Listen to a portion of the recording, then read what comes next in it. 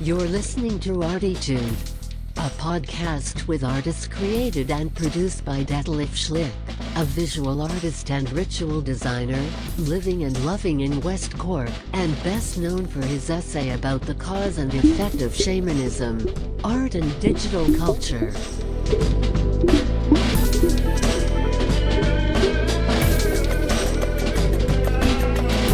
Working in the field of performance, photography, painting, sound, installations, and film, he will dive and discover with us and a weekly creative guest into the unknown and exciting deep ocean of the creative mind. This is Detlef Schlich, and today we dive into the exciting deep ocean of the creative mind with Declan Jones. Hi, Declan. Hello, Detlef. Good morning or good afternoon. Good afternoon. Yeah. Or good morning. It's in Ireland. It's funny. They say already good afternoon if it's 2:00. That's right. Yeah. Well, midday in Ireland at the moment is really 13:20 because we're in summertime, and where we are is 20 minutes from London geographically. All right. So midday in Ireland in the summer is not 12 o'clock, but it's 1300 hours, 20 minutes. So that means 1 hour and 20 minutes apart. Yeah. All right. So is that the reason why the Irish say already at 11 o'clock in the morning good night? Yeah. Any time of the day is good. Yeah, no, absolutely. No, I really, as I came over here and they said, "Oh, a beautiful afternoon," and I thought something was wrong with me. And I watched the clock and say, "Hey, it's 1 o'clock." Yeah. Because if you're putting suntan lotion on, people think 12 o'clock. You got to do it. It's midday, but really they're an hour and 20 minutes early. Yeah, and if I say that at 11 o'clock, good morning, for instance, in Guleen, they thought I'm crazy, The day is over. Yeah. Hey, go home to Germany. Yeah. Well, I suppose in summer in Ireland, the morning starts so early, maybe 4 o'clock, maybe a little earlier, and then the evening it doesn't get dark, and then in June it hardly gets dark at all. And what I've learned here in my life in Guleen is that you deal mostly with farmers. And farmers getting up very early in the morning. That means 3 o'clock, 4 o'clock in the morning, getting the kettle, then So that's probably as well the reason why they say, "What a beautiful afternoon," if it's 1 o'clock or something. You completely you lost your track time-wise. Yeah. Well, it's nice not to be guided by the clock, but by the weather and by what you do yourself. Which is very natural, isn't it? I think so. I think it lends to the creativity, because some people say, "Oh, I can do nothing except at night." Yeah. But night doesn't matter. It's when you're ready to do it and when you're ready to apply yourself. And that's Da Vinci made it. I mean, I think he slept 3 hours and then he was working again and then he slept, And I think if that works, it's good, isn't it? Well, it is, because we forget, like in the west of Ireland here, and I think I was talking to you before about it, in the sense, we forget that the monks, the ancient monks, drifted towards the west of Ireland and islands off the west of Ireland because it was the last frontier of Europe, the known world. And for them, when you went out to sea, you could fall off the sea because their belief was the world was flat. Like it looks at the beacon. Yes. And not close to Baltimore, the Baltimore beacon. But this beacon was built by the Irish because the English wanted to build them, So I've researched a little bit about that. So that wasn't the monks, but the monks did other good things. They brew. They used to be the first, actually chemists, and they brew the beer. Yes, for medicinal purposes.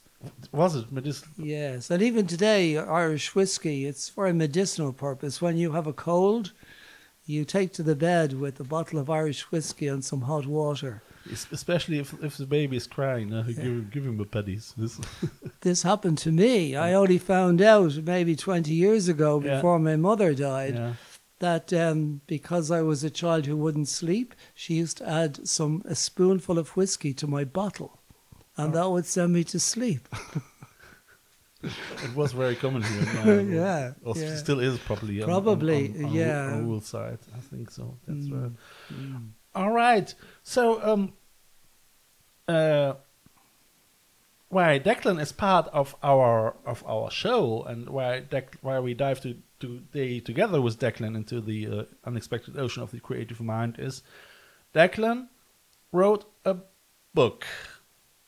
Wrote a book about a priest, and it is half the way autobiographical, I suppose, because Detlef used to be a priest, but is not a priest anymore because he couldn't deal with his conscience somehow to be still in this job. Is that true? I mean, is it right? Well, yeah, I was ordained a priest. I actually haven't formally left I actually formally haven't left the priesthood. But I don't practice, obviously. Yeah. But yes, I think two things. I think there's a big difference, and people don't often think or maybe understand it. The difference between belief and faith. Yeah.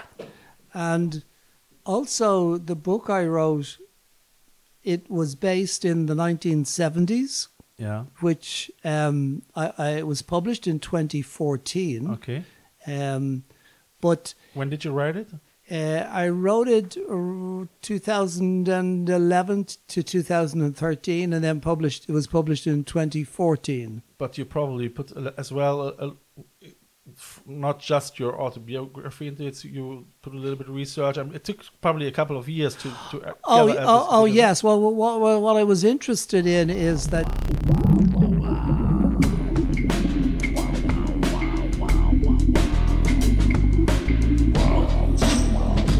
Like what you hear so far? Make sure you never miss a show by clicking the subscribe button now. This podcast is made possible by listeners like you. Thank you for your support. Now back to Ireland the show. Today is a liberal democracy and a very open, wide economy. Yeah. Back in the 1970s, the late 60s, the early 1970s, and on through that decade, Ireland, I believe, was in the last throes of being what do they call it? A theocracy. Mm-hmm. A theocracy is something like Iran is today. Mm-hmm. It is the religious belief that guides the political philosophy. Yeah. And very much back from the foundation of the Irish state in 1922 to the early 70s, Irish politicians, the Irish government, always deferred to the Catholic Church and its authority on how it should rule the Irish people. Yes, the church and state was one unit. More or less. I mean, it wasn't formally, but certainly if the church disagreed with any policy or laws that the government were going to introduce... They couldn't get further with it. Yes, they could insist that the government change this. And the government always did. It always deferred... Which is very dangerous. Well, it is, because, again, it brings in this notion of faith and belief, because, in a sense, to have faith in something is irrational, because we don't fully understand it's to have faith, but to believe in something is you have something, it's a rational thing. Which is already given without questioning it. The faith is, yes, but to believe the belief, I think, is like the Ten the Ten Commandments. Yeah. Yes, but the one behind it is the God who gave the commandments. You can't prove that God exists. No. So therefore, it's not rational. It's in your mind. That's what I mean. Yes, I mean, yes. I'm always arguing with. My last chat was a girl. She's Mormon, and she was very devastated as well because of this belief system, And she has as well a podcast. And I wrote her. I say, look, it's great. How you gonna deal with situations? I think really that we need more exploring the spirituality instead the believing, Yes, well, in a sense, yes. I think the believing has to be explored and has to be challenged. Exactly. Yes, that's what I mean. Yes. So I think whether one, like for me now at the moment, my belief is that there is something there which we all call God in a sense, but not a God that we have in our heads. But whether you're a Mormon or whether you're a Catholic or whether you're Shinto or whether you believe in Muhammad or whether you believe in any of the Indian religions, I believe that's cultural.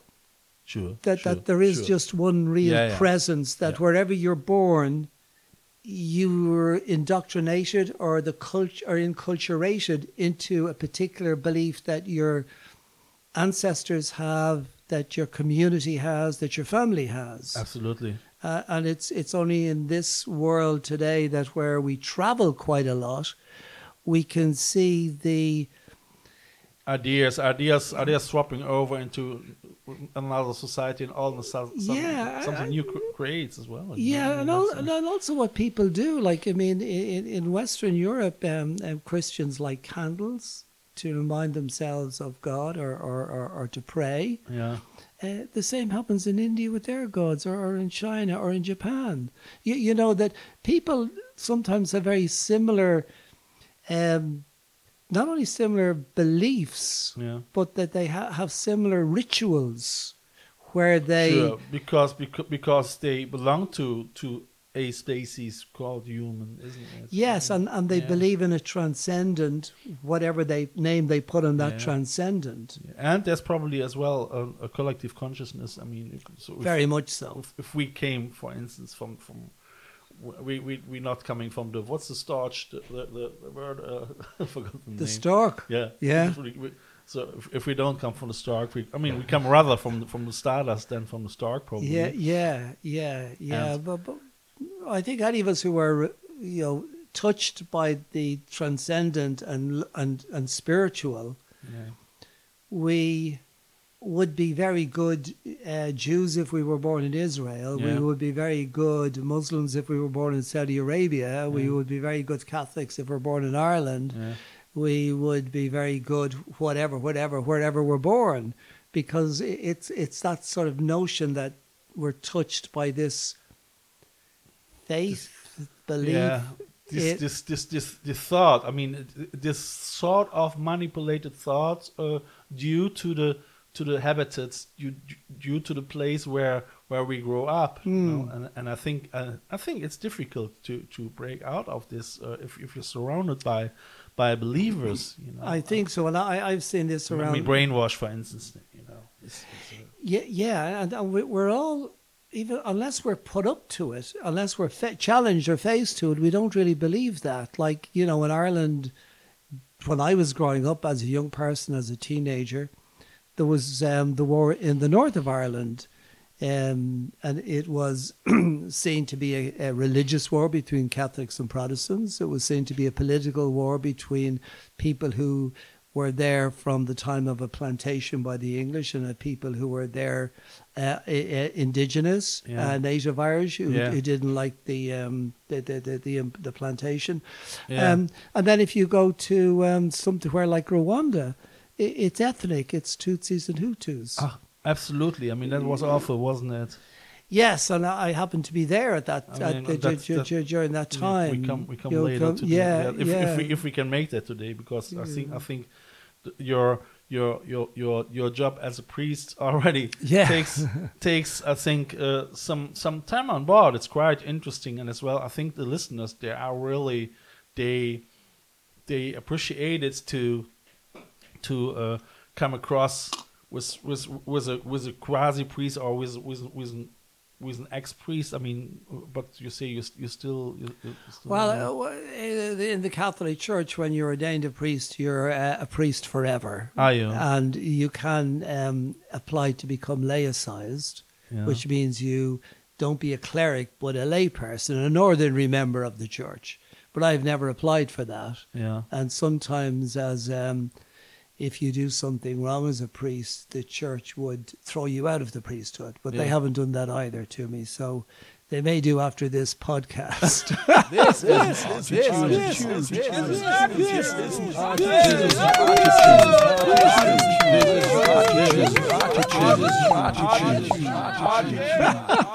I may have the Vatican on my head, but sure, we'll deal with that if it happens. Yeah, so let's try how we can achieve this. That's great.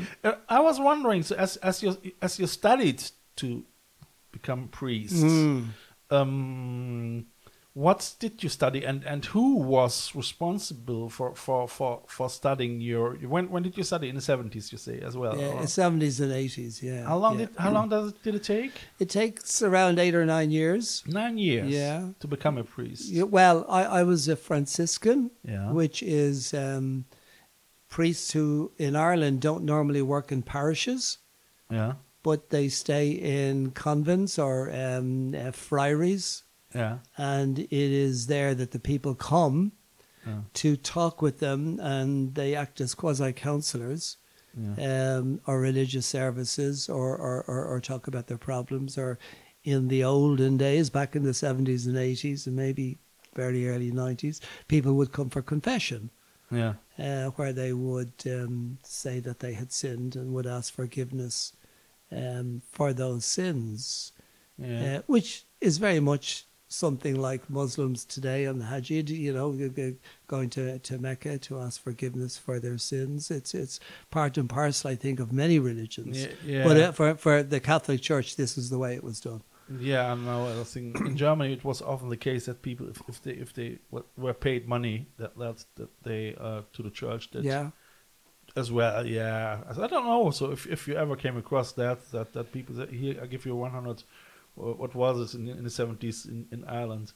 Pounds. So I did that. And that can you give me the absolutation? How are you gonna call that? Yeah. The only thing I don't myself ever remember being given money to as a gift to forgive people their sins. Yeah. But what did happen in Ireland was that if you wanted your name mentioned at the Eucharist, at a celebration of the Mass, then you paid the priest so much money so that you would get, say, your dead relatives or maybe somebody who was undergoing an illness mentioned during the Mass. And this was supposed to mean that these people received special graces by being mentioned by the priest. And they all of a sudden became in the hierarchy of good people in the community a higher standard, a higher level, don't they? Yeah. That practice came from a medieval practice where it was believed that the priest who celebrated the Eucharist, the Mass, on the altar, received 100% grace. And the further you were from the priest, the less grace you got. God. So it actually continued into the 20th century, into the late 20th century. I still think there is some of it today. So if I mention, if I'm the priest, and I mention the name of someone, that means that they get more grace than the person who has attended the Mass.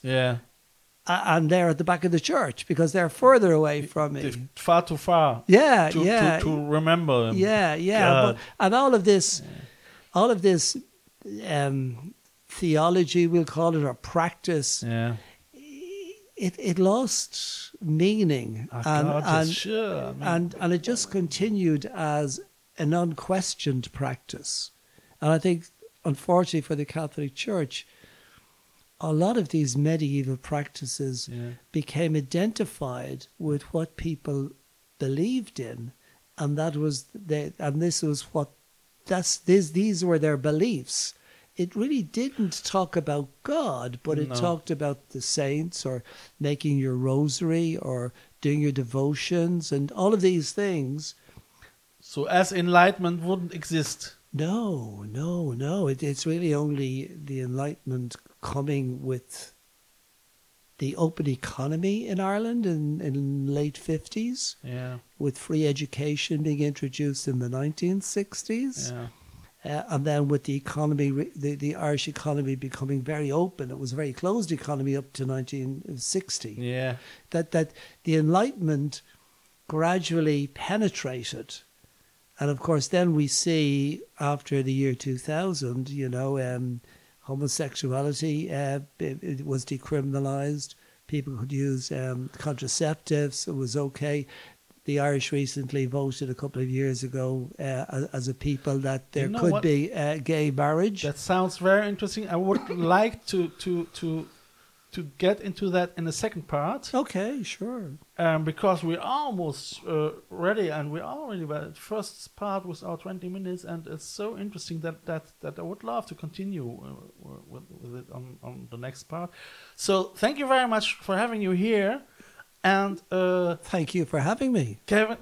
What's Kevin? Declan. That's sure, Declan. Declan Jones. Hey, okay. I'll see you soon. Yeah. Bye. Take care. Bye. This is a listener-supported show. I feel honored if you subscribe this show. You can follow me non-financial with a following click on one of my Instagram accounts, or subscribe the visual version of this podcast on YouTube via the link below. If you like what you hear, be sure to tune in this Sunday for the third part of this ArTEEtude audio triptych. If you want to leave a donation for a coffee or a bus ticket, just follow the donation link via the ArTEEtude podcast account. Eventually, I would like to thank through this medium all my members and listeners of the I Love West Cork Artists Network from all over the world. Just to remember myself that without you, this here couldn't and wouldn't happen.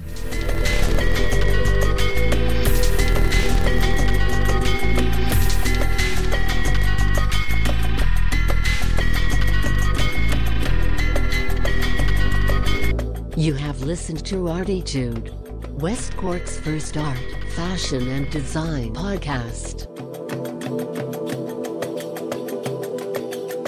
ArTEEtude, never so close again. That was too close.